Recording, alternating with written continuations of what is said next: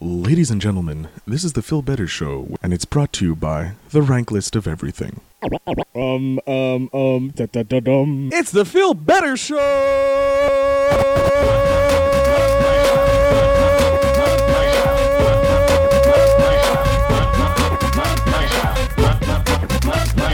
This is Phil Better with the Phil Better Show.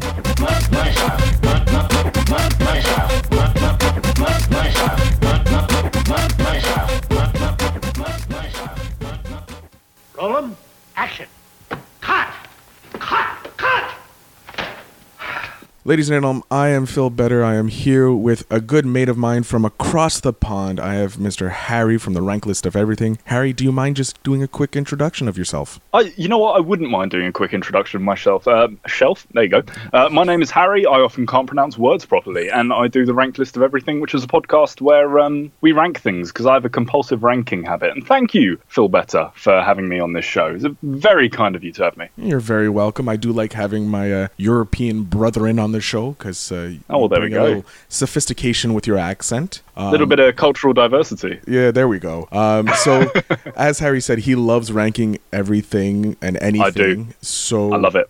We're going to rank directors. We both came up with 5 directors that we decided that we personally like or we admire. That's how I went anyways. That's what I did as well. Right, not on their personality, but on their works. On their work, okay. So we're going to start with our number 5. Since you are the guest, sir, I will allow you to go first. Who is your number 5 director? Now, my number 5 director, I spent a long time, I sort of had my 5 and then spent a long time trying to choose where they would go, okay? So I think the reason that these guys are at number 5, well, these guys, that already sort of gives away who it is. It's the Russo brothers. Oh, okay. So the reason that they're only at number 5 is because they've done 3 films that I absolutely love. All right. But there's nothing about those films in the way that they're directed which makes me really feel a certain way, if you know what I mean, or nothing that I can really pick out and say that's because of great direction. So, I mean, the films that they've done, which I absolutely love, is, of course, Captain America Winter Soldier. One of the best. Captain America Civil War, another one of the best, and Infinity War, which is up there in my favourite films for me. And sorry. No, go ahead, please. I mean, all 3 of those films are obviously extremely similar. Like they're all MCU movies. They're all to an extent team-up movies, and a lot of it is just the action. And I think the only piece in those 3 films where I've really looked at it and gone, holy Christ, that is amazing direction, and that's really made me feel something, is the very end of Infinity War. Yeah. I cried a bit.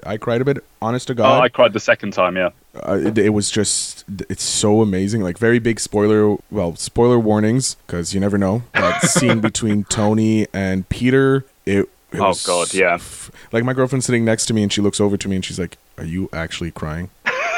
And the only time I cried was when I watched it with my girlfriend as well.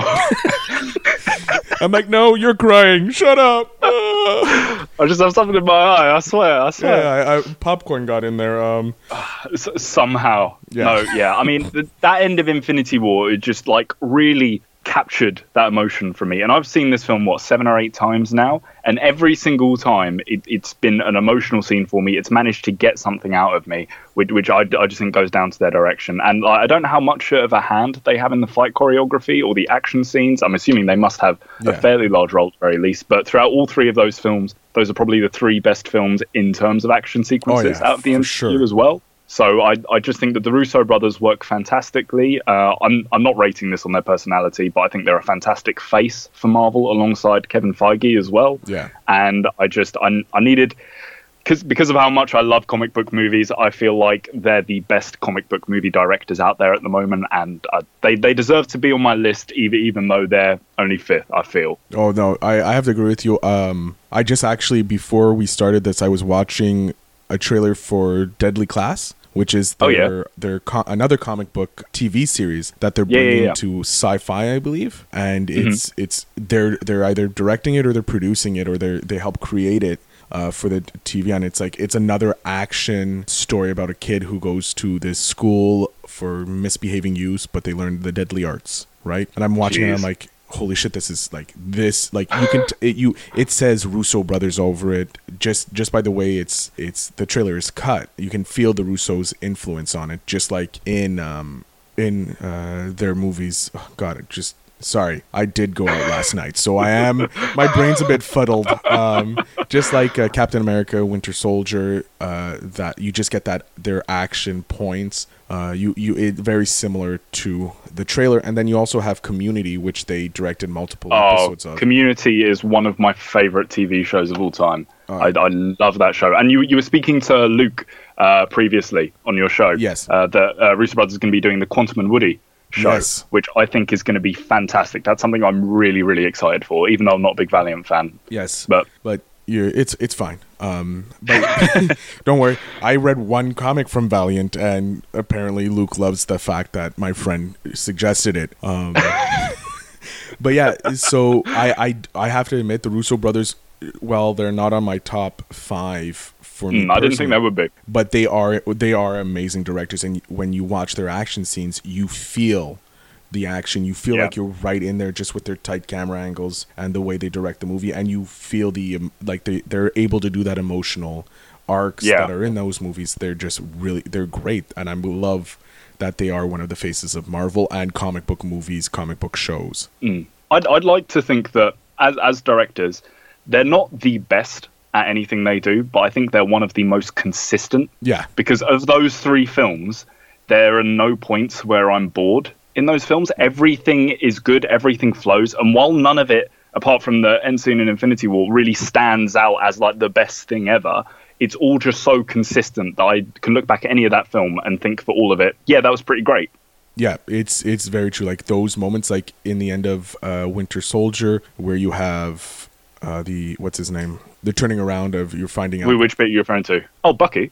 No, Robert Redford, where Robert Redford right. comes out and says, "Look, where I'm Hail Hydra," and you're like that. Just that scene, like that period, like time. You're like, wow, you feel the intensity of this moment. You know, this is a huge moment, and they're able to convey those big moments on film so well with just the way they directed it with the camera movements and all that. And I think they're able to get the people and the actors to do what they need and make it so good.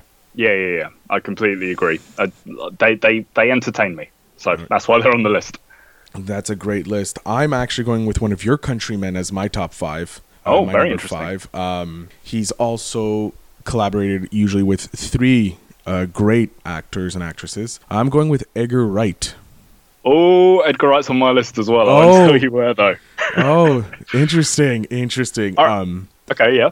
So for me, I first found out about Edgar Wright with Shaun of the Dead. Yep. And I was a Simon Pegg fan beforehand, so I'm like, put it on, Shaun of the Dead. I'm like, I'm laughing, I'm enjoying it, and you get a nice emotional arc in it with the ending with him and Nick Frost, right? Yeah.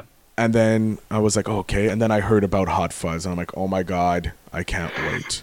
Like, I'm like, this just looks so good. This is what needs to happen in the action genre.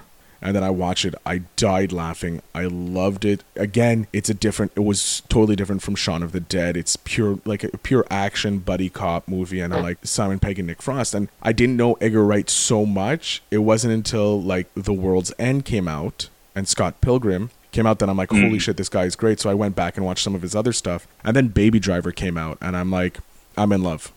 Baby Driver's the one that I haven't seen. I don't know how. I don't know why, but I haven't seen Baby Driver somehow. It is amazing. It is. It looks really good. It's well shot. I need to see it. It's well shot. The music adds so much to it, and there is so little. Like, there's little Easter eggs everywhere, and you wouldn't think of looking for them. They just appear, and then and they're gone. There's a scene where Baby is getting coffee, and in one scene in the back there's a heart that's black, and then he sees Darling and falls in love with Darling, and then it's like, so you see Darling switches back, and the heart is red. Just the heart is red. Yeah, in the background. Oh, right. So it goes from black to red, and to show he's come to fall in love. And then there's like just the musical score and the background stuff, like everything together just makes it so much better. And unfortunately it's a little tainted because of the Kevin Spacey thing. But it's still one of my favorite movies to watch because it's just amazing. It's just so good. Yeah. Well, speak of the Cornetto trilogy, because you say Shaun of the Dead was the first one. How would you rate those? Like, have you got an order for your favorite to least favorite of just the Cornetto trilogy? So it pretty much is how they came out. Shaun of the Dead, Hot Fuzz, The World's End. The World's End is I enjoyed it. I just think it could have been a bit better. I feel the exact same. Mine is order release as well. I think Shaun of the Dead was fantastic. I think it kicked off all of these zombie films. Yeah. Just like we're trying to copy Shaun of the Dead unsuccessfully. Hot Fuzz was such a good follow-up to that. And then The World's End was just a good film. And that was about it. Like, I think people had higher hopes for Edgar Wright and Simon Pegg and Nick Frost and all that. But, I mean, it was good. It had a great cast. And that's all I can really say. The cast was really great. Yeah. Just everything. Yeah, I just felt the story could have probably been a bit better. And that's about it. But I think he was just, with everything that was going on, because he was tapped for Ant-Man and the Wasp, I believe. Ant-Man at the time, wasn't he? He actually started it, didn't he? Yeah, he had produced a mini clip for it. He was tapped for it, and then due to creative differences, he stepped away. But they kept the story that he wrote, and so then you had the replacement. Can't remember. Peyton Reed, which he did a fantastic job.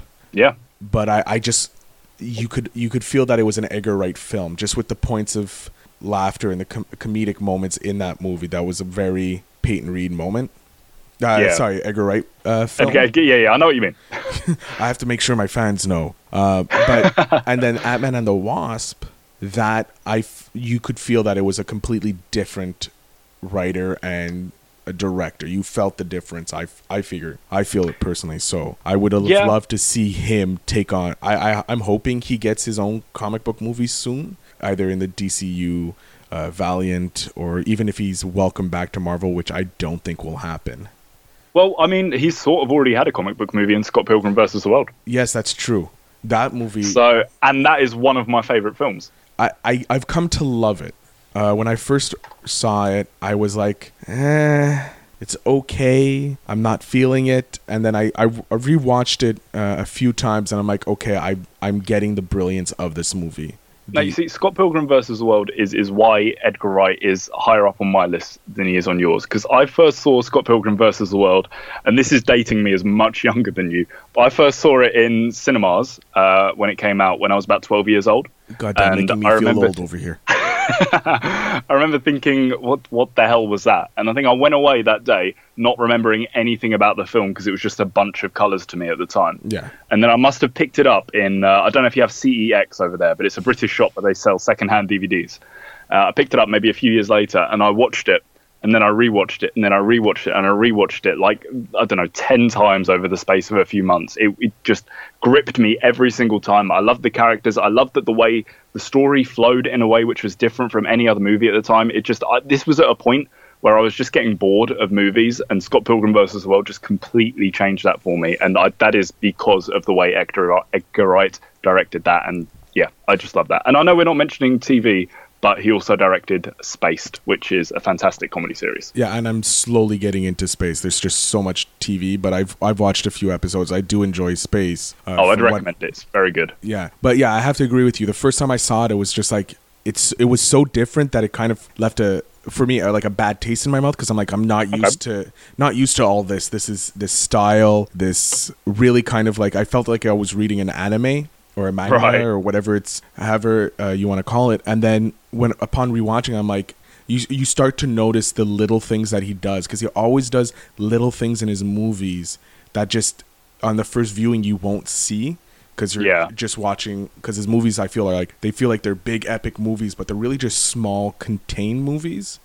Yeah. And specifically with Scott Pilgrim, because it's a comic book movie and he goes big with it, so you miss all those little things in the background and the subtleness of his artwork when he directs. Yeah, I agree. He's just simply because 3 of my favorite movies are directed by him, and he's just his work is so just great He is a fantastic director.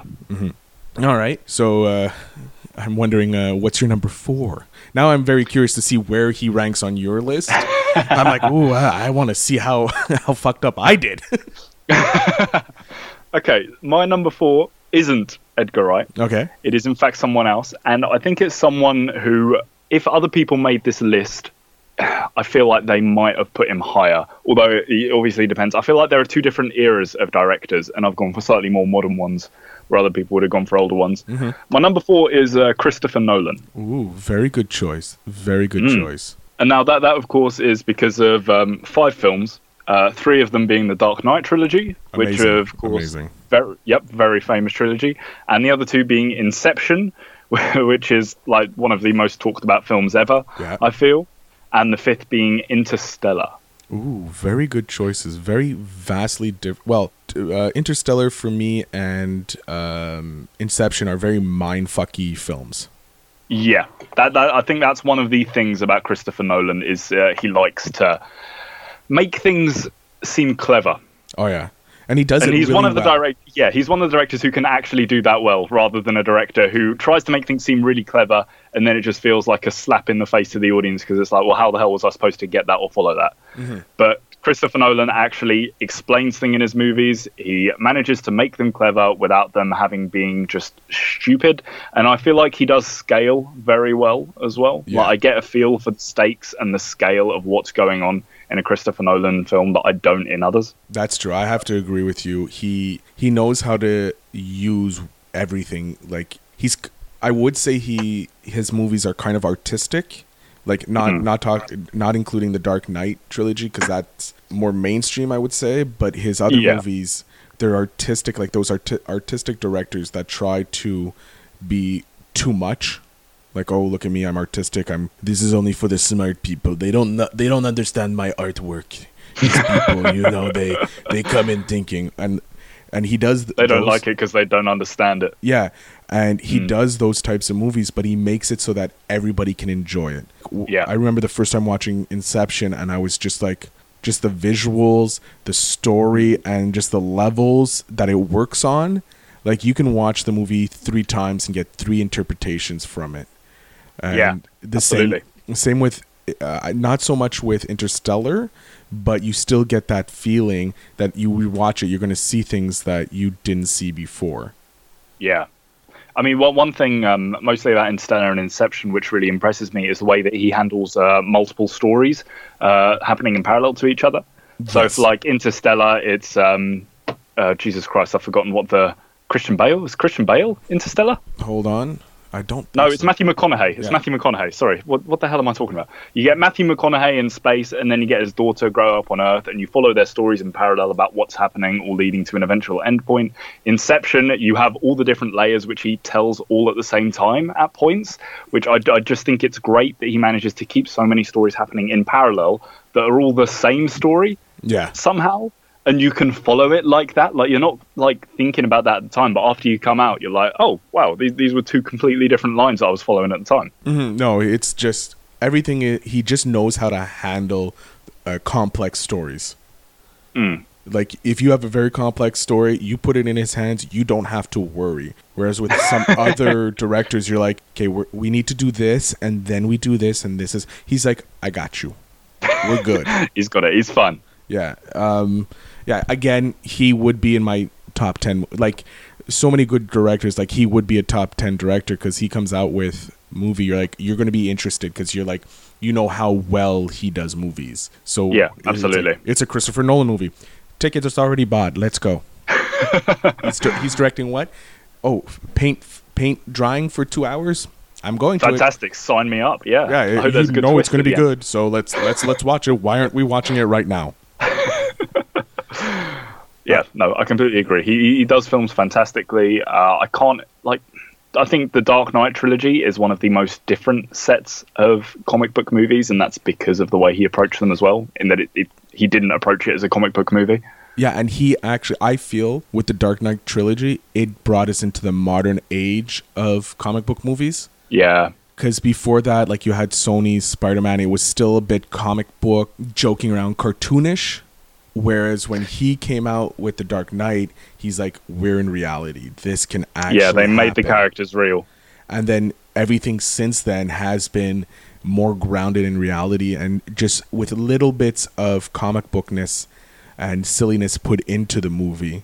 Like there's slightly like Iron Man running and like literally kicking a car and hitting a guy. Like you're like, that can't really happen, but the rest of the movie, there's a possibility of it happening. Exactly. So they just add that little bit of comic bookness to it, and it's mainly thanks to him and how he did The Dark Knight. He's like, look, this is an actual person. He actually went through all this stuff, and he never goes over the top with the ridiculousness. Yes, you have the Joker, who is ridiculous. You have Harvey Dent with half his face getting burnt off. But he makes it real. But he makes it like this could possibly happen. Yeah. So yeah, he is a fantastic director that you can trust him. If he's going to make a movie, it's going to be a good movie. And even his okay movies are still great compared to other people's great movies. I agree. I completely agree with that. All right, so I'm going to give my fourth. Okay, I'm ready for it. It is, he's an older director. Okay. He's mainly known for his 80 movies. Okay. It's John Hughes. John Hughes. You're going to have to remind me of what he's done because I might be being really thick here. It's fine. It was before your time, as we've mentioned. We have mentioned. Breakfast Club. Breakfast Club, Ferris Bueller's Day Off, Planes, Trains, Automobiles. He is the kind of like quintessential, like if you grew up in the 80s, he is 16 Candles there as well. Yeah, 16 Candles, Pretty in Pink, Weird Science. If I'm not mistaken, he actually did Home Alone. He only directed. No, he didn't direct Home Alone. Apparently, it was written. I think. Yeah, he wrote. Yeah, he wrote the Home Alone movies, 1 and 2 at least. Oof, he's written a lot of films here. Oh, Jesus. Yeah. He wrote Home Alone 3 and 4 as well. Home Alone 4. Okay, Beethoven 5th, Drill Bit Taylor. Okay, you got story for that. But yeah, he's only directed surprisingly 1, 2, 3, 4, 5, 6, 7, 8 movies. But each one of these movies are just amazing, except for I've never seen She's Having a Baby. Did she have a baby at the end? I'm guessing she's having a baby. She did have the baby. What is this? Young newlyweds find out just how prepared they are for a future together. Who's in this? Kevin Bacon and Elizabeth McGovern and Alec Baldwin. Well, I now need to watch that movie. Yeah, I'm up for that. All right, but like the first one I saw was Ferris Bueller's Day Off. That was the first John Hughes movie I watched, and it's like you're watching and you're like, I wish I could do all of this stuff. Like these are things like if I'm calling in sick, he goes over and above. And I also love that they break the fourth wall with him talking to the audience. It was the first time I ever saw that. And then following up that, I saw Weird Science, which I was just in love with because they also made a TV show of it. Yeah, I was going to say I thought it was a TV show. It was I saw the TV show and then I found out that it was a movie and I watched the movie and I'm like, oh my god, this is amazing. Way better than the TV show. And then there was Breakfast Club and then 16 Candles. Like these are movies that like for me kind of shaped.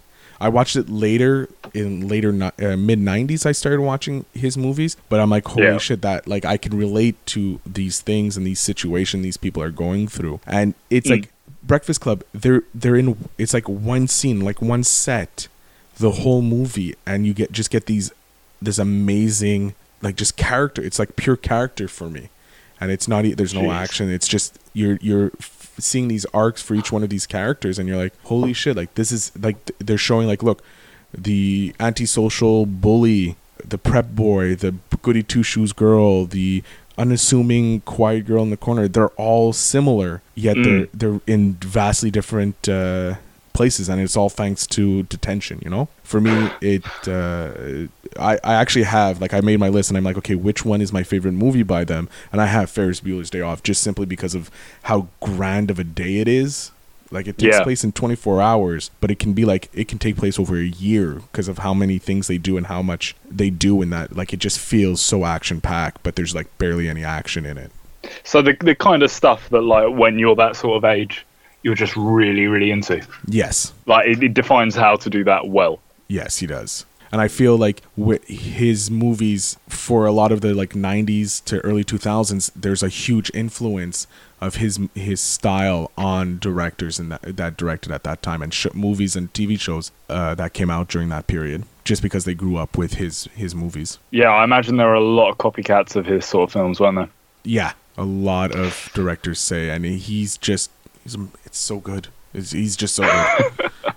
I mean, like, I'm just looking through the things he's directed, and yeah, like the amount of like big name movies here. Like, even though he hasn't directed any of them, I think maybe 5 out of the 8 that he's directed are all, in my mind, like what are considered classics. Yeah. Do you know what I mean?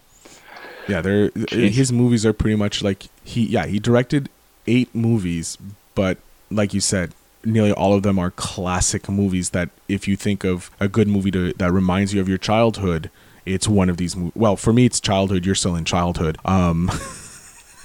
For me, it's reminding me of my childhood, and even though they started coming out when I was born, so technically it is my childhood, but like growing up, they are there, and they just emulate what I was going through pretty much. Jeez. Yeah, I'm looking as well. The big 5 being 16 Candles, Breakfast Club, Weird Science, Ferris Bueller's Day Off, and Planes, Trains and Automobiles were all created within the space of 3 years as well. Yeah. That's insane. Like, that's insane. Yeah, it's so much goodness. And then he just went insane for a few years and made this fantastic stuff. Like, literally, he did from 84 to 89, he did a movie a year, and then took a year off. He's like, I need a break, and then came with Curly Sue, which I kind of half remember. Yes, I remember this. 91, yeah. I remember this movie. Oh my god. Is that good or bad? Oh my god. It's a good one. It's okay. It's so different than his other ones, but it's still kind of a childhood movie. It's a homeless man and his young companion who survived by conning people meet a woman who may need them even more than they need her. And I just remember bits of I just saw the poster and I'm like, oh my god, I remember this movie. It's not one of his bigger movies, I would say, but it still has it's a good feel good movie, I would say. Okay. Watching it. Yeah, and it has Jim Belushi, and you can't go wrong with a Jim Belushi. Well, yeah, you can't go wrong with that. I mean, the other one has Kevin Bacon as well, so that's another big yes on my part. Yeah. Oh my god. I feel like you're getting very nostalgic. Oh, I am. I'm just sitting here, just going back through all his movies, and literally writing this list. I was like, oh, there's this one. I'm like, but is he better than that one? Is he worse than that one? I had a list. This is so weird for you to get nostalgic over a film that came out 7 years before I was born. Like this is a really odd moment. I really hate you right now. Oh man, you're not that much. Oh, so you were in. Yeah, it's weird, isn't it? 98. Holy fuck, man! I wasn't 18. So you were 98. I was 10. I was 13 when you were born. Jesus. Oof. That's a gap, that is. I hate you. Wait, I just want to make sure my math is correct. So bring up my calculator here. 1998 minus my date of birth, which I'm not. Yeah, I was 13. Good. My math is still good. Remember how old you were? Yeah, I remember how old I was. And mine just said, I'm like, which is faster? Do I minus his date of birth from my year of birth? Or do I do it the inverse? I do from his date of birth. Oh, just got these numbers flying around your head. Yeah, it's like I feel like I'm in Hangover when Jim Gaffigan. Is it Jim Gaffigan? Hold on. I do not know the actors' names apart from Bradley Cooper. Yeah. And Zach Galifianakis. There it is. Zach Galifianakis is like doing the math part for the yeah. And all the numbers are flying around his head. Yeah, that's what I felt like for a moment. Well, that's what happens when you start getting nostalgic about 80s movies. You have to try and figure out your age, and then it's all a big yeah. You know? I hate you. That's what happens. Fucking young. All right, you go. So moving on from insulting you about your age, what is your number 3 director? Okay. My number 3 director, I feel, won't be on anyone else's list. And not because he's not a big name, because he is a big name. I mean, and I say this isn't based on their person at all, because this guy's currently in the bin, unfortunately. Yeah. So, but this is judging purely on the work that he's done, which is going to make me feel weird about saying good things about his work. But the things that he's done has made me feel in ways that like I can't ignore. Did he touch you? Did he touch you inappropriately? Is that what we're going with? Touch my mind. Okay. Inappropriately, but I've got to admit, guilty pleasure at the time. Get that out of the way there. Joss Whedon. Oh. Yeah. Okay.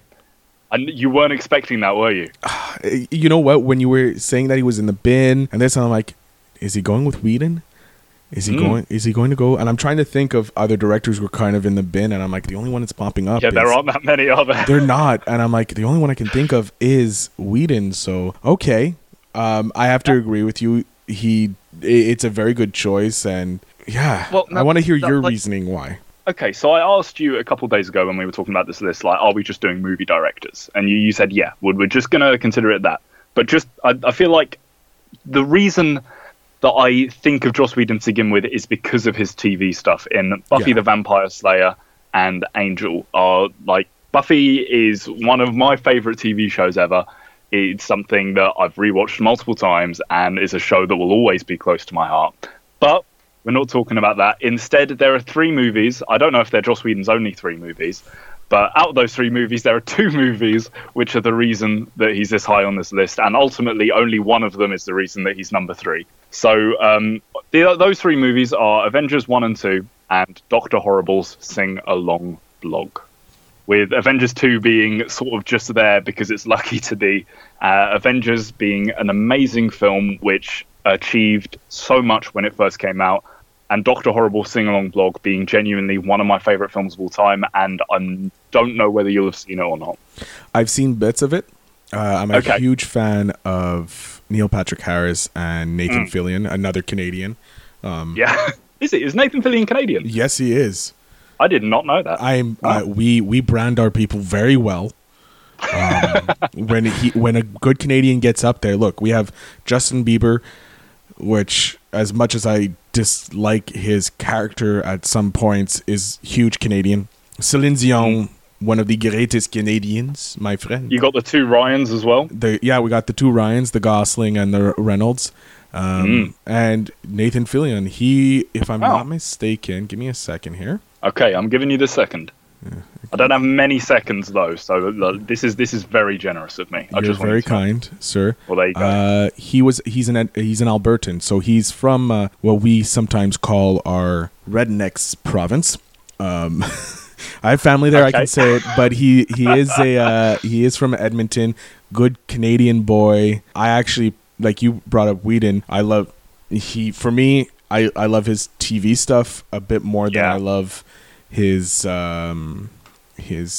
movies, but Avengers 1 full on changed the genre on its head. Yep. I'm just looking here.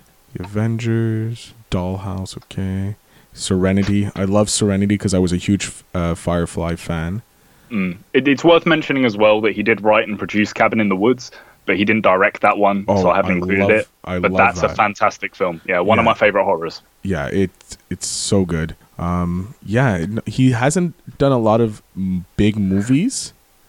No, and like I said, the only reason that, Joss Whedon, Christopher Nolan, and the Russo brothers were the 3 that I was sort of debating where to put them. Joss Whedon could have very easily gone 5th on the list for me. Yeah. But it is because of Dr. Horrible's Sing Along Blog that he is 3rd. And it's just a movie that, again, I've just rewatched it. The thing is that I initially had to watch this movie as a dare, as a joke in secondary school or high school or whatever you talk about it. In the just this sort of dare things watch this dumb musical movie. And I watched it and oh my goodness, I've never enjoyed a movie and had such a spectral of emotions in a movie which is just ultimately a parody of itself. Yeah. That it's just something amazing. And to anyone out there, if you haven't seen Dr. Horrible's Sing Along Blog because you think it's just this dumb hour and a half of internet stuff with big names in it, then you're absolutely correct. But you should see it. It's so fun. Good. And it's fun. It's so much fun. But it's really emotional at the end as well. But I mean, this is one of the reasons that LC Comics, Luke, and I absolutely loathe each other, because he hates this film. He does have strong opinions. He does have strong opinions about certain movies or certain things. Actually, yeah, I should plug it real quick. I co-host LC's Comic Corner with Luke, in fact, and those episodes are just us shouting at each other because we disagree with each other so strongly about these things. But he hates Dr. Horrible Sing-Along Blog. I genuinely think it's one of my favorite films of all time. Like, it's up there. I prefer it to Scott Pilgrim versus the World. I'm comfortable enough in myself to say that, but it's up there, and it's just. And also, I have all 3 Avengers films on my director's list now, in my top 5. So, there you go. Good stuff. Slight comic book lover over here. I'm a little bit of a Marvel fanboy. I'm willing to admit that. Yeah, I do love a bit of Marvel. Who doesn't? They make great movies. They're fun movies. They make great, fun movies. And even their worst movie is still a good movie and a good time. So all of their films are, like, pretty good at worst. Yeah, that's the great thing about the MCU. That's what I love about it. But yeah, Joss Whedon for me is at number 3. I can't mention his TV stuff, but it's literally probably just because of Dr. Horrible Sing-Along Blog that he's so high up there. All right, I'm gonna ask you because he has such a vast work of great TV work. What is, apart from, so you're saying Buffy is your favorite TV work done by him? Yeah, 100%, hands down. I have to disagree with you. I think Serenity. That was a film, wasn't it? Oh, yeah, sorry. Firefly. Sorry. Okay. For me... I haven't seen Firefly. Oh. I need to, but it's for the same reason that I haven't seen The Lord of the Rings. It's because I'm waiting. I'm waiting for that moment. I think when I turn 21... I'm going to do a marathon of all these films, like The Godfathers, The Lord of the Rings. I hate you so much right now. Bringing it back! Asshole. Oh, God. You can't even drink. You can't even drink in the States. My God. Yeah, that's why I don't live there. Imagine not being able to drink. That'd be awful. Oh, God. Yeah, that's why they all come up to my city in Montreal to drink. And it's like, oh, God, you can't drink. Stop drinking. Why are you drinking? Stop it. You're making a fool of yourself. This is getting way off topic, but we have a thing over here that American 20-year-olds drink like English 15-year-olds because that's how the English way works. So, like, with people who go over here, people from England who go over to the USA on a gap year when they're like 20, and they're around other 20-year-olds, and they're just like, Jesus Christ, you guys are acting like you're 14 and you've never drunk alcohol before. Are you guys all right? Oh, yeah, no, it's fucking horrible. Like, in Quebec, I can't say for the rest of Canada. Quebec, you have to be 18 to legally drink. Yeah. But most people start around like 16. 15, exactly. 16. Their parents, you can have a glass of wine or you can have a beer. I started very young. I started at 2. Yeah. I started at 2. 2? Yeah, my dad gave me, my grandfather gave me my first sip of beer, and it was downhill from there. Yeah. It's actually 1989. No. 87. Sorry, 87. That's you started drinking 12 years before I was born. Yeah, you weren't even were your parents have your parents even met by that time? I'm not even sure. I'd have to check with them. Jeez. Yeah, so it was downhill from there. I started putting a little whiskey in my bottle of milk every morning, and just couldn't get off. I went to AA at least a dozen times. Then I'm like, fuck it, forget it. No. But yeah, so for us, it's around 15, 16 that you start having a bit more alcohol than normal. You have your first full beer and stuff like that, your first shot. Then 18, you're drinking. And by 20, you're done. 20, 21, you're done with the craziness of like going to bars, going to clubs, getting knocked out drunk, and acting like a fool. And then you grow into your proper, a couple beers and you're good, and you don't need to get blackout drunk. Except for those rare occasions, your birthday or St. Patrick's Day it's a day of buffoonery over here. Do you celebrate St. Patrick's over there? Yeah, we do. It's Montreal has the longest consecutive running St. Patrick's Day parade in North America. I did not know that. Yeah, we've never stopped the parade. Like, I think Boston or New York has the longest technically parade, but there were periods where they didn't have a parade. We've always had a parade. Damn. Yeah. So, and I worked in a pub during a St. Patrick's Day, and I wanted to kill people. That's so weird because I've never celebrated St. Patrick's Day. Well, you're also In my British, so could be a reason why. Well, maybe. Who knows? might be a little, it's the Irish kind of celebrate St. Patrick's Day, not really the Brits. Yeah, that's a fair point. I get that. Yeah, but you come over to Montreal on around St. Patrick's Day. Oh God, it's there's a lot of tomfoolery. Mad. Yeah. It's so off topic. How the hell did we get onto that? Yeah. Thank you for joining us in the Legal Drinking Age Around the World podcast. Yeah, where we talk about where is good to drink when you're underage, and is it underage in your country? No, we were talking. You had mentioned Whedon. We had talked. I hadn't seen Firefly. That was it. Yes, that's it. Okay, and you made me feel old because you're only 20. Fucking dick. We'll see if I can make you feel old again before the end of the podcast. Oh, I guarantee it. I guarantee it. Yeah, no, for me, I watched Firefly and fell in love with it, just the characters, and mainly it was Nathan Fillion's character. Yeah, I was going to say, that's Nathan Fillion as well, isn't it? Yeah, I just love him as an actor. He's so much fun. Yeah, so Firefly, and then when Serenity came out, I just so enjoyed it. And also you have Alan Tudyk, who's so much fun to watch. And his voice work is great as well. So what's he done voice work?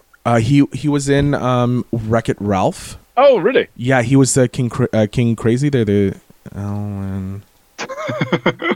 go. IMDb. And I hate that they don't have an option of for this voice acting. Yeah, so he's Knowsmore, King Knowsmore. He was in Big Hero 6. Mad. A lot of Disney animation. Yeah, American Dad. He was K2SO. Oh, really? Yeah, in Star Wars, in Rogue One. Oh, mad. He played the Green Arrow in the video game Injustice, Adventure Time. Okay, yeah. I am familiar with him then, yeah. Yeah, he's done a lot of... he was in Moana. Cool. Didn't know that. I have to watch that movie. Moana! Yeah, good film. Yeah, he was in Zootopia. Yeah, Are you okay? Yeah, sorry, I didn't expect to go that high, and it didn't agree with me at all. So I'm never going to do that again. Good. Never go too high for yourself. Never go too high. It's Serenity and Firefly for me were gifts, and of course he's a great TV director, but he also does great movies, and so he just doesn't do great marriage. Yeah, so no. He's personal life not the greatest, but put him in a movie, he's great. Exactly. So Josh, anyway, what is your number 3? My number 3 please tell me. is fellow Quebecer, Monsieur Denis Villeneuve. Or how in the hell do you spell that? So Ville, which is Ville, and then Neuve, which is Neuve. Neuve. That is very French. Yes. Well, he comes from a place called Trois-Rivières, or Three Rivers if you're an Anglophone in Quebec, And my friends, we say it properly here in Quebec. It's Trois-Rivières, Quebec, Canada. And oh my God. Yes, this is my Quebecer accent. I know you enjoy it greatly, my friend. This is very weird. Yeah. Yeah. So, I've just looked him up, and I'm seeing quite a few very famous films that I've not seen. Oh, yeah. So this is fun. So there's a movie that he did called Polytechnique. In 2009. This is when I became aware of him. So in Canada, we haven't had big school shootings, but we've had a few of them. Very close to the American border, you tend to have them, don't you? Well, no, actually, in Quebec, we've had like 2 big ones. We had one at École Polytechnique, which is like Polytechnic. I can't even think of the translation, but it's a school. It's somewhat engineer type schooling. I think they're called polytechnic schools over here as well. Yeah, so it's like you're specializing in certain things, and a guy who didn't get in because of women, or there was something regarding women, and he went and he shot I believe 16 women in 1989. Yeah, and it was one of the biggest things that happen in Quebec, and it's one of those things that, like, a school shooting happens, changing in laws happen instantly. Like, unlike in our brethren south of us, where nothing seems to happen ever. Yeah, there was a lot. I believe it was like with handguns and a shotgun, if I'm not mistaken. Post-secondary institution focused primarily in engineering. They don't say what he used, but there was a lot of like laws changed due to it. So I had watched that because I graduated. Yeah, so it was after I graduated. Doing math again, feeling old. I didn't even do it that time. No, I did it to myself. But I watched it, and it's like because it's like everybody knows about this incident. Like it's something that every year on the anniversary, the news talks about it. People talk about it. It's something huge. And there's also what we call what happened later on with the Dawson shooting. So Dawson is what we have something called CEGEP here in Quebec, which is just before university. So it's like 2-year programs usually, and you can get your CEGEP degree and you're good. You don't have to go to university, or you can go to university and continue on and get more. Okay. So we go until grade 11 in our secondary school or high school, and then most of the rest of Canada have I think they have grade 12 and 13. They don't have 13 anymore. They just have 12. So we don't have a grade 12. We have CEGEP. And then CEGEP, you can go to university. So if you're coming outside of, like in Ontario, you can go straight into university. Whereas we have that, you need to do CEGEP before you can go to university outside of Quebec. Right. So, because you need that grade 12 in essence. Dawson was CEGEP in the heart of Montreal. Like it's literally by what we call the Old Forum, which is where the Montreal Canadiens, the greatest hockey team in existence, played for a long period of time until they moved to the new thing. And it's like it's a very somewhat commercial industry, and a guy went in and had another school shooting, and luckily I'm using air quotes, unfortunately only one person died, and he killed himself after getting wounded. But it was one of the most, it was a big shooting. Like this shooting happened, like it's like across Canada knows about it. Everyone knows what's going on, what's happening. Yeah, just to say, I think it's fantastic that, well, not fantastic, but like you see what I mean. That in Canada, one of the biggest shootings ever, where only one person died, is like known as that. Whereas in America, you have so many every year that aren't even talked about, because there are so many awful ones. Yeah, it's insane. Like when there is a shooting in Canada, specifically in a school. It's known right away, and we don't have many school shootings, luckily, because we do have, like in England, we have tight gun control laws. Yeah, are guns legal over there? You have to remind me. Certain guns are. So there was a shooting in Toronto that there's probably going to be a law change that handguns are going to become illegal. Okay. One of our liberal governments tried to implement the gun registry law, a list pretty much of everybody who owns the gun. You have to be on this list. Right. It was debated by our conservatives, and not to get political, they removed it. But in Canada, you have to do a test to get a gun license, and then you can get your gun. So it's like they're still legal, but a lot stricter than the USA. Yeah, like automatic weapons you can't get. You're looking at hunting rifles, shotguns. Shotguns are like people like where I live. You can't. I live in Montreal. There's no one really has a gun except for cops. Like it's rare you'll find anybody but a cop having a gun on them. And there's no point. This is all. It's all so surreal to me because in England and the UK, like even the police don't have guns apart from in very special scenarios. Like they're just like there's no grey to it. It's just black and white. Yeah, there are no guns. That's it. So I find that whenever we have the big debates in America, I just find it really weird. Do you know what I mean? I mean, maybe that's just because I grew up without them, but I don't know. I grew up where I grew up is a small town just north of Montreal, like a 30-minute drive from Montreal. And for me, I consider it a suburb pretty much. And no one has guns. Like I've yet to hold an actual physical gun in my life. Oh, really? Yeah, I've held BB guns, I've held paintball markers, but an actual physical gun I've yet to hold.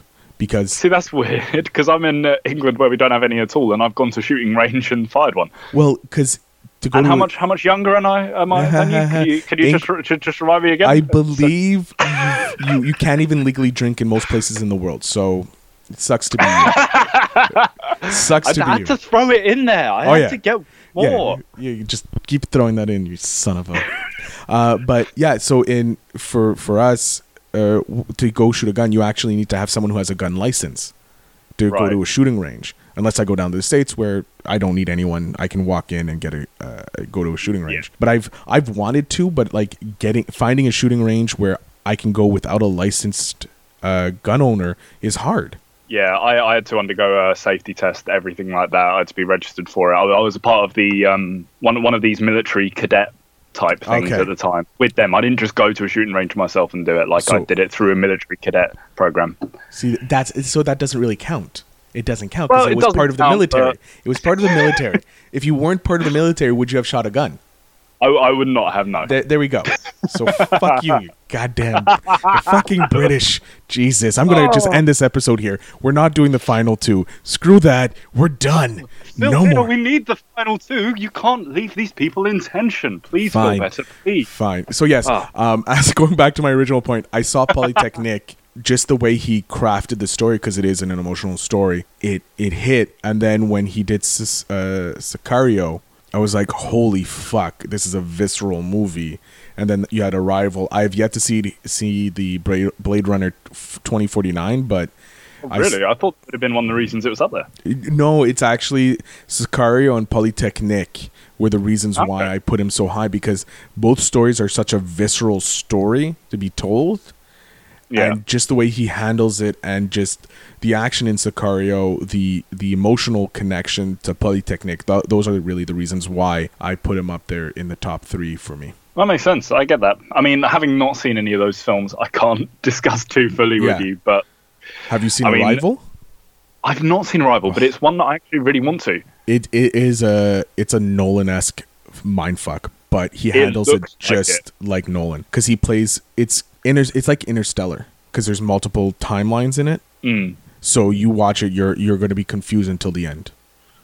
But once you hit the end, everything else makes, like, it comes full circle, and you're like, oh my god, this is brilliant. Like, it's a brilliant story, and it's well directed. To be honest, I've just had my fingers crossed that Arrival will come out on Netflix at some point soon, and I'm not sure if it will, but I'm just really hoping it does. I think because it's been out long enough now. I think it came out on the Canadian Netflix.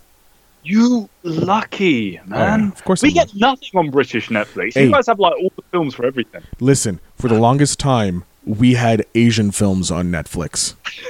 Okay, I still have a lot of Asian and Indian Indian films, like Bollywood films, on my Netflix. Are we talking Asian Indian films here now? Yes. Okay, cool. Got you. Not First Nations. It's weird to talk across the pond using the word Indian. Yes. But gets lost. Like, for a long time, we didn't have anything, and we're like, why am I even paying $10 for this? Why? That's fair. So I understand your pain when it comes to Netflix not having certain movies.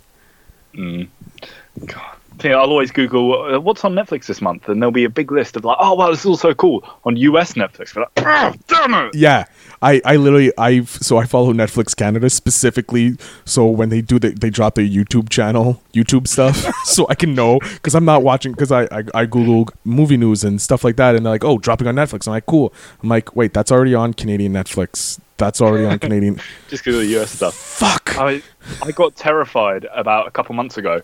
Because do you know a show called It's Always Sunny in Philadelphia? Yes. Yeah, all of that is on the UK Netflix. And I was about halfway through watching it, and it had become like, I love this show by that point. And I saw this article saying It's Always Sunny in Philadelphia being removed from Netflix in like 1 week's time. And I was like, oh my God, no. So I binge watched the rest of it within that 1 week, only to find out it was being removed from the US. And it's still on the UK to this day.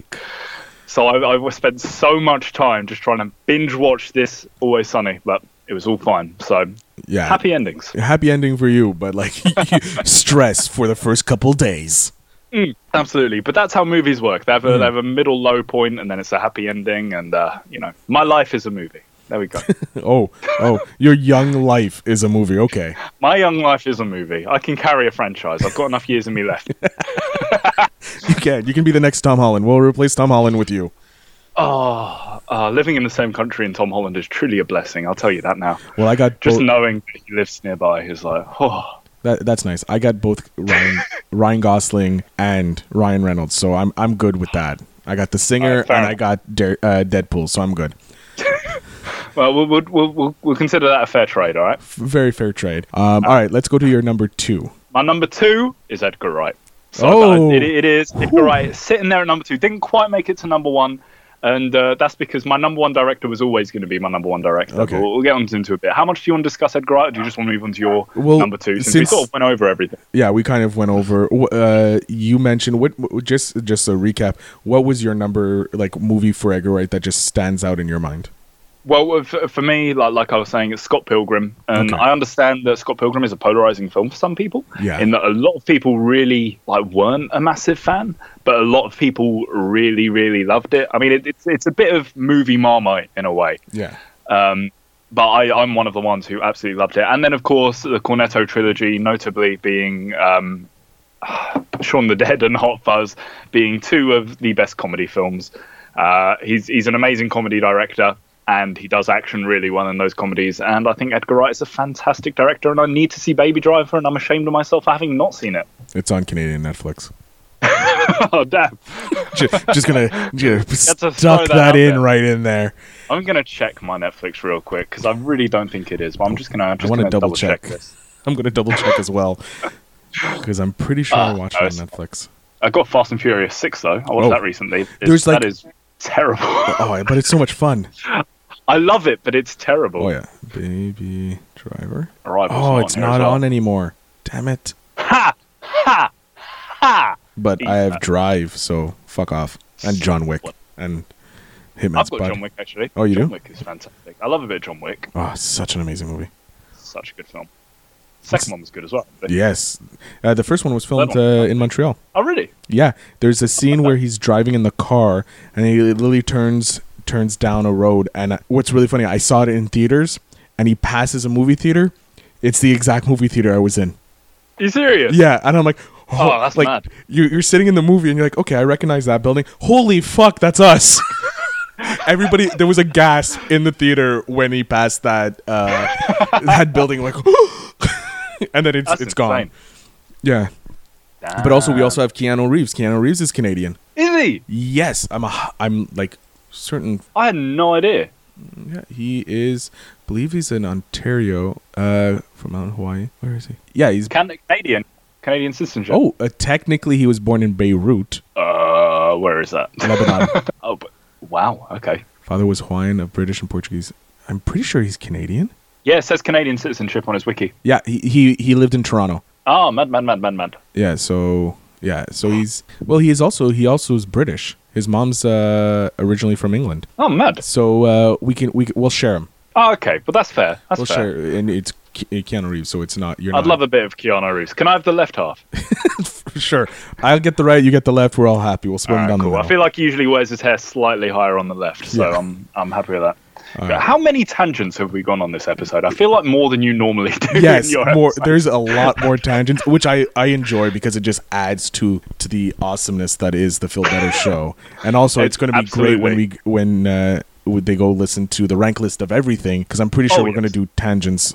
I know I'm at least going to do on a huge tangent for one of them. Oh, you got one planned? Oh, yeah. There's a tangent. Oh, nice. Half-tangent episode of Comic-Con, so my Comic-Con breakdown. So, yeah. All right. So I'm going to go on with my top, go for it. And I'm going with the great and talented Martin Scorsese. Oh, okay. All right. Okay. Hold on. Before you go anywhere into it, is there a single film that you could say why? You're hurting me here. I would have to say Goodfellas. Okay. Right. That's a good choice, I think. It's an earlier one of his works. It was before you were born, so I don't know if you've seen it. I've seen Goodfellas. I can't remember a huge amount about it because I was quite young. Yeah, you are a young one, so it's understandable. God, he's directed a lot of films. Oh, yeah, 61 films. Whew. Yeah. That is something. Every single one of his movies that you watch, there's also some documentaries and television series in there. And he directed Bad by Michael Jackson. Yeah, I forgot about that. That's a great one. Mad. But he just there's Casino. You want a movie about gangsterism, you go to Scorsese. You know it's going to be a good, like The Departed. I have a soft spot. I have a soft spot for Boston, even though I'm supposed to hate Boston and Toronto just simply because of hockey. I hate their hockey team. Love their city. Their city's a gorgeous city. I've been twice, and it's just I've had so much fun there. I even went during a hockey game during the playoffs, which is even stupider of me. But wearing a bright red Habs jersey in the sea of black and gold doesn't sound safe. No, it's like take your two biggest rivalries in football for you and take one person, put them in the other town wearing their jersey, and that's what it was like. I didn't die, obviously, but it was fun. I made some good friends in Boston, so I have a safety there. But I love their city. It reminds me a lot of Montreal because it has a mix of the old and the new. Whereas in Toronto, it's like all new. They're like tearing down the old and just putting up new stuff. So for me, Toronto is more New York style, and Montreal and Boston have a bit of that flair of the old country, England. So you get a flair of that. You get that taste of the European, but Montreal's more European because we speak French, I say. Well, you would be then, wouldn't you? Yeah, we have to be that. But like you have Goodfellas, you have Gangs of New York, you have The Departed. Like, he just makes such great movie. I'm really looking forward to The Irishman, about the Irish American contract killer for the mob. And he's also producing the next Joker movie. Wait, really? If I'm not mistaken, is it Scorsese? Yeah, I have no idea. Yeah, the one with, what's his name? Joaquin Phoenix, and I believe it's the Hangover director is directing it. Give me a second. I don't know much about the upcoming Joker film. I saw an article about it once, and I was like, as long as it doesn't contain Jared Leto, I'll watch it. But that was it. Yeah. Quickly as well, you've gone through all these things that Martin Scorsese has done.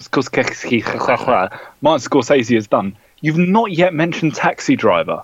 To be honest, I have not seen Taxi Driver. You've not seen Taxi Driver? No. It's the one movie I have not seen of him. Wow. I mean, I haven't seen Baby Driver, so I can't talk too much, I suppose. And that was my number 2 as well. Like, if you look at it, there's he has so many great movies that it's hard to just. I want to see Taxi Driver because I've seen bits of Taxi Driver. Are you talking to me? You talking to me? You talking to me? You talking to me? I'm walking here. I'm walking here. Yeah, I love a bit De Niro. De Niro, him and De Niro in a movie, it's gold. It's gold. Right there. Absolutely, yeah. And I believe, if I'm not mistaken, The Irishman has De Niro. Yeah, a mob hitman recalls his possible involvement with the slaying of Jimmy Hoffa. So yeah, you have De Niro, you have Pacino, two great legends. Harvey Keitel. Absolutely. Oh, you have Harvey Keitel in this? Oh my God. Yeah, I'm just looking at the cast list. And Dominic Lamborez. Oh God, another really Italian name. Fuck. They just add. A mob hitman recalls his possible involvement with the slaying of Jimmy Hoffa. Yeah, and Pacino's playing Hoffa. Oh my God, that's amazing. Ooh.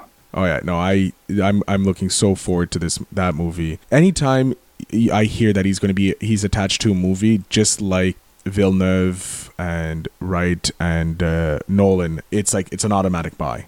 It's an automatic buy because you're gonna enjoy it. And it's one that you'll at least hear about, Yeah. You're going to hear about when it's announced, and you're going to know all about when it's in cinemas, and that's all you're going to hear about for a while because those are the circles you're in. Yeah. It's, so he just I feel like he's very consistent, and he gets the best out of his actors, and he doesn't have to do much. He doesn't have to do much. You just feel like it's going to be a good movie. Yeah, so that's my number 2. From what I've seen of Scorsese, I completely agree with you. I don't think he's had a movie that's bad. But I haven't seen a bad Scorsese movie, but I haven't seen as many Scorsese movies either. I think probably the one that's probably the least popular is his movie Hugo. But even then, it's more of a kid's movie. And that's not really in his wheelhouse because he usually does very adult regarding films. Oh, yeah. Yeah, I'm just looking at the IMDb page for this now, and this does not look like a Scorsese film at all. I think he just tried his hand at. Oh, it's about an orphan boy. That's close enough. Yeah, that's the most close to a Scorsese film you're getting. But yeah, no. So for me, it's there's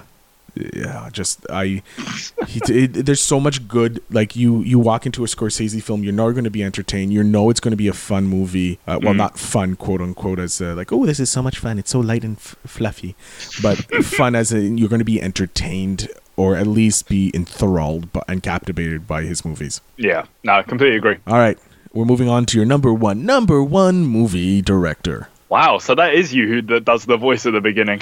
Yeah, I do a lot of different voices. Wow, yeah, that hit me out of nowhere. Wow, okay. If you want, we can talk like this for the whole time that's left.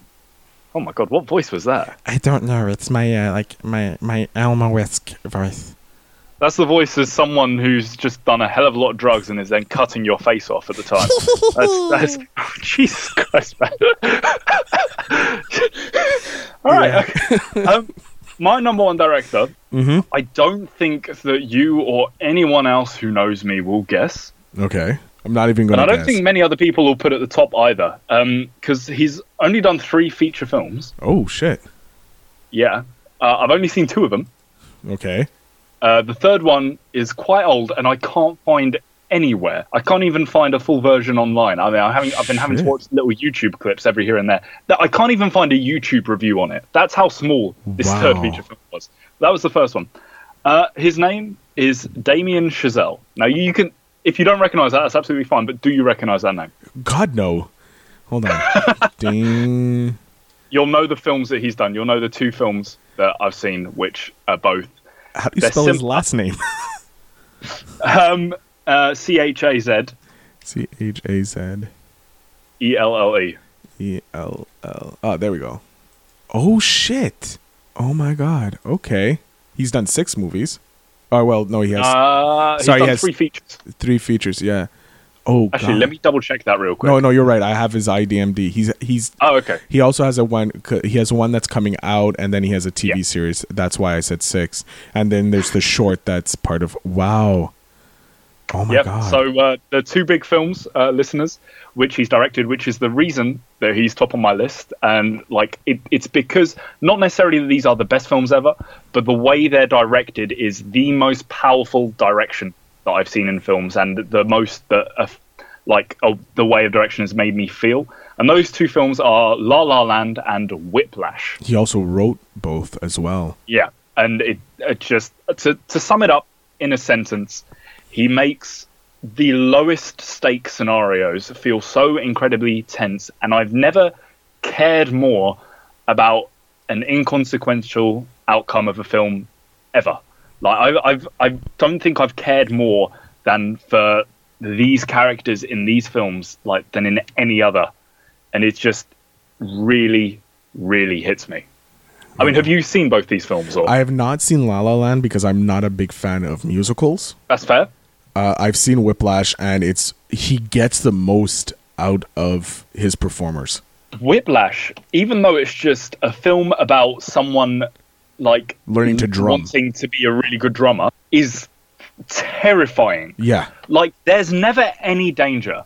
Well, there are danger at points you don't expect, but for the most part, there are long, drawn-out sequences where there's no danger whatsoever, but you're terrified watching it because you know what's going to happen and you feel what that kid is feeling, and you keep telling him, like, just stop doing this. You could just walk away from this, but he keeps going, and you understand why. And it's just the way that he does it with the lighting and the cameras and the drawn-out sequences. He doesn't cut fast. He lets you just hang on to those painful moments, and it's just insane for me. And it's one of the best pieces that Miles Teller has ever done. I think it's the best thing that Miles Teller has ever done, to be perfectly honest, because I haven't liked him in anything else. Well, he was in War Dogs, wasn't he?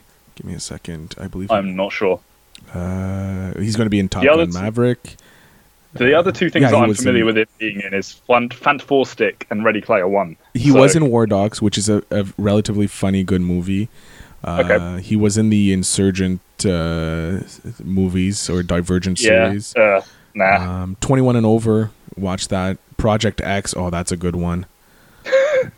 Again, these are probably movies way earlier than yours. I've only seen 3 Miles Teller films. I would suggest seeing Project X. It's about you heard about the Australian kid who throws a huge party and the cops. So the Project X is based off that. I'm mad. Oh yeah, it's hilarious. It's a good funny movie, but at the same time you're like, what the fuck? But yeah, when it comes down to it, Damien Chazelle, not necessarily because he's done the best films, but his style of directing I find more powerful and more like present in his films than any other directors. And granted, that's probably because he does a very particular type of film. But he's Canadian too. Is he? He's American Canadian. Oh, mad! All the Canadians in this episode. He's actually French Canadian. Oh, very nice. Yeah, so I'll claim him. I mean, you can have him, but he's number one on my list, and I can't imagine any other director who could be at the top of my list for me personally. I will say very good choice. Not seeing La La Land, but he has written 10 Cloverfield Lane, which is a gripping. Did movie. he write that? Yeah, he did the screenplay. Wow, that makes a lot of sense. Yeah, he did the screenplay for Guy and Madeline on a Park Bench, which is the one that you haven't. That was the other one he directed. Yeah, I've seen clips of it on YouTube, and from what I've seen, it's very much like his Chazelle style, and I love it. I wish I could see the whole thing, but I've not yet found a way to legally do that. I may have to break in at some point, but get a dodgy box. Yeah, exactly. The Last Exorcism Part 2, Grand Piano, Whiplash, Cloverfield Lane, La La Land, and then he has an Apple TV project that's been announced. Ooh. Yes. Very nice. Yes. No, I am fine with, well, obviously I'm fine with it because it's your choice. It's not mine. But yeah, I would like to see what he could do with a somewhat bigger budget movie. Yeah. And see what he can make out of that. But La La Land was somewhat of a bigger budget because you did have Emma Stone and Gosling in it. So the Goose. Yeah. Yeah. But I would love to see him do like I think he would, if he stays in his quote unquote lane, movies that don't have high personal stories. Yeah, personal stories. I would love to see him do maybe a bit bigger, grand personal story. I'm going to go for my number one. My number one movie is Kevin Smith. Yep. I should have expected that. Yeah. I should have expected that, but it took me straight by surprise. Yeah. So the first time I fell in love with Kevin Smith was watching Clerks. And just, he writes people for me, so real. I remember you playing that clip of the Kevin Smith film where he was talking about the girl that he dumped. Yeah, Chasing And you Amy. were just saying how that was so powerful for you. Yeah, it's like watching his Ask View universe films. Just like everything is so personal, I find, with those types of movies. Obviously he gets a bit crazier with Jay and Silent Bob Strike Back. Yeah. And Dogma 2 is kind of like breaking somewhat of the mold, but it still feels personable. But his Clerks, his Mallrat, and Chasing Amy, I just feel like it's his Cornetto trilogy, I would say. Because it's just, everyone's connected and you just feel connected to the characters and understanding, because everybody's gone through certain things like that. Everybody's worked at a job they hated and had relationship problems.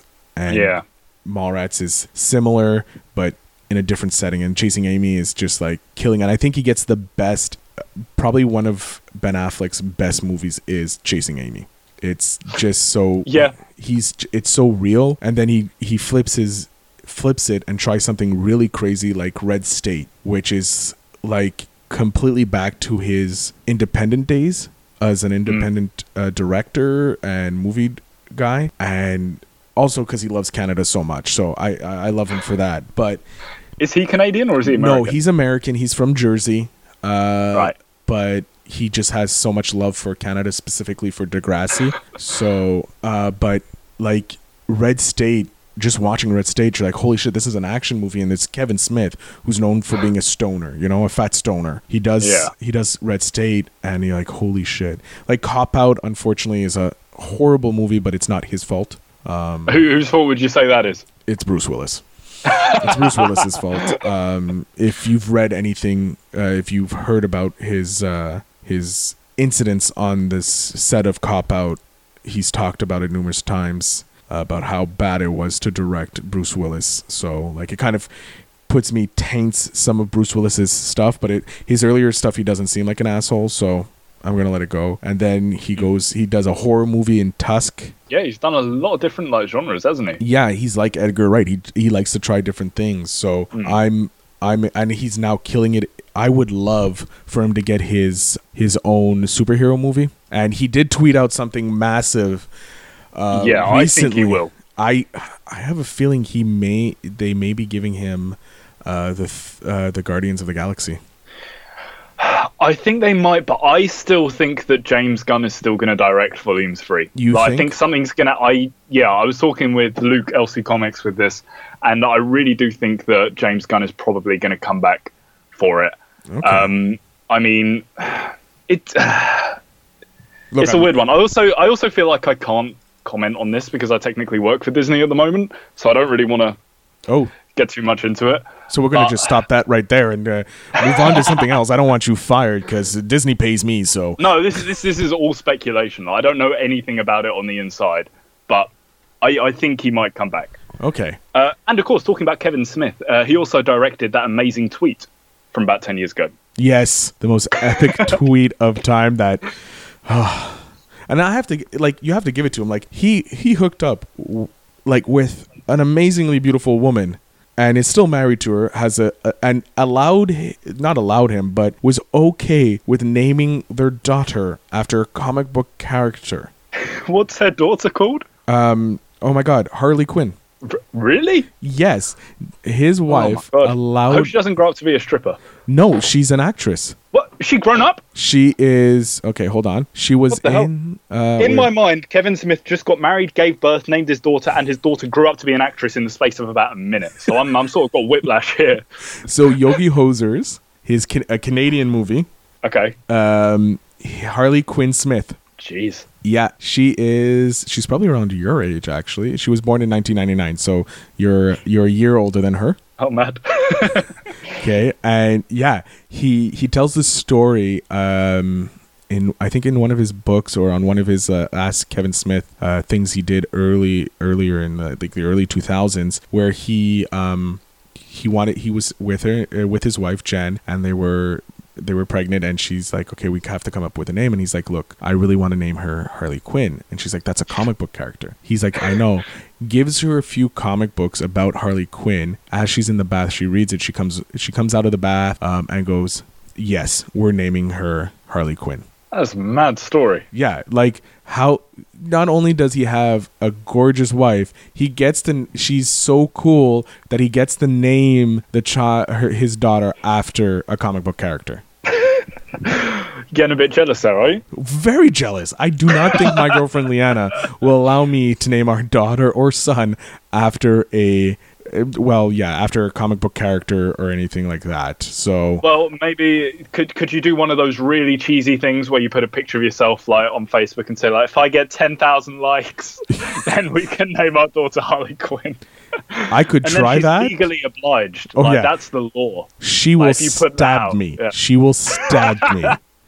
She has no qualms about it. She's like, I will break up with you or I will stab you. You get to choose which is worse for you. And actually, I'm pretty sure stabbing would be the less worse out of the two. Because I'm very lucky. I think I pulled a Kevin Smith and landed way outside my league. Horribly. I took in basketball, I'm not even doing a half court shot. I'm on the other end of the court trying to get it in, and I sunk it, and that's a You're one. You're sitting outside the stadium. Yeah, just full on through the window, and it's in. I'm like, I don't understand how I landed her, but I'm happy that I did. But yeah, Kevin Smith for me, not only is he's an everyday guy, and he's like, you know what, I'm going after my passion. And he just puts himself in huge, ridiculous debt to do Clerks, and then it just blows up and creates his career. And he's like, he even says himself, he's like, I have a career out of doing nothing. I don't understand how I have a career. And thanks to him, I actually got into podcasting because of him and of Claire Tony's Just Make a Thing from the Planet Broadcasting, which is how we know each other. Because of those two people, I really got into the world of podcasting. That's mad, man. And my one claim to fame is he did one of my tweets that I tweeted at him. What? Yes, it was. That's insane. He was doing one of his podcasts, and he was talking about directing or Clerks, and it got me wanting to direct. So I tweeted at him, and he liked it, and I'm like, oh my god, this is amazing. My other, I find it's just amazing when a celebrity will like your tweet. That's only ever happened to me once, and it happened with George Watsky, who's like hardly even a celebrity. Okay, who is George Watley? Watsky. He's a rapper. Oh, a British rapper? No, he's American. He's never been in the charts. Shouldn't have even. It's Watsky. Actually, if anyone's listening and they know George Watsky, big up, big Watsky fan here is great. Luke hates George Watsky, which is another reason that he's a bitch. But, there we go. Okay, he does slam poetry. He does. Okay, he's a bit of a spoken poet. All right, I will. But he liked one of my tweets once, and that was great. All right, I will go and listen to some of his things and see. He's around my age, so we may have something more connected than you and him. But Matt Stewart liked one of my tweets as well once. Oh, fuck you. Well, I got the Montreal. I actually had a conversation with the Montreal Canadiens on Twitter, so I have another claim to fame there as well. So I'll take that. And not Dan Brown, an author. Oh, what's his name? Damn it! An author liked one of my tweets too, so I'm gonna take those. I got a few more on you, so there. Bah. You have a wall where you just write down every interaction you've had with a famous person. Hold on. Do you have you watched any Doctor Who? I've seen some. Yeah. Are you familiar with Colin Baker? He played the Sixth Doctor. Colin Baker. Hold on. The name doesn't ring a bell. Well, he played the Sixth Doctor Who in classic Doctor Who, and I watched an episode of Doctor Who with him on my grandma's sofa. So there you go. There's a claim. Oh shit. Okay, yeah. He was like right beside you. Yeah. Sat down with him and watched an episode of Doctor Who. Okay, yeah. On my grandma's sofa. So you beat me there. I do not have anything like that. Winning. Well, I did send a beer when Aaron Douglas was at my local pub. Oof. Yeah. Through so my local pub that I go to, shout out to McLean's Pub. Aaron Douglas, yeah, I'm going to give them a shameless plug. Aaron Douglas was in Montreal, and he's like, oh, where should I go watch the game? I'm like, you have to go here. He's like, okay. He goes there, and he takes a picture outside it, and I text my friend who's bartending. I'm like, look, there's a guy who looks like this. Send a picture of Aaron Douglas. I'm like, serve him a beer, say it's from me. She's like, say it's from, like, what, Phil Better or Irish Phil Better, which is my Twitter handle. I'm like, Irish Phil Better. And he literally takes a picture, @s me, and says, never been served a beer through Twitter before. This is a first. Oh, that's so mad. Yeah, so I'm like, so I may not have sat right next to him, but I did buy him a drink. I love how the end of the episode is us just trying to one-up our interaction. one just going up and up. I can beat you here. No, I got you this. But you do have a Doctor Who, watching a Doctor Who episode, so that actually beats everything. Well, yeah. I mean, I'll call it a tie. Okay. I mean, you got a few good things there. My ones are fairly small until we get to that one. So. All right, ladies and gentlemen, I'm going to give the floor to Mr. Oh, the whole floor. Yeah, I'm going to give you the whole floor. I'm going to let you promote and publicize where they can find you and what you're on. Well, let me see. So first of all, I should probably do Twitter before I forget. It's @the_RLOE, which stands for Ranked List of Everything, which is in fact the podcast that I do. And to sum it up, like you get a list of your movies, right? Or this, for example. Yes. We have our list of top 5 directors. Now, imagine that, but it's not just directors. Imagine it's everything. Literally everything. Now, you may be thinking, wouldn't it be unfair and just completely impossible to rank things that are completely unrelated to each other? And the answer is yes, it is. But we do it anyway on this podcast. And check it out. I have a new guest on every week.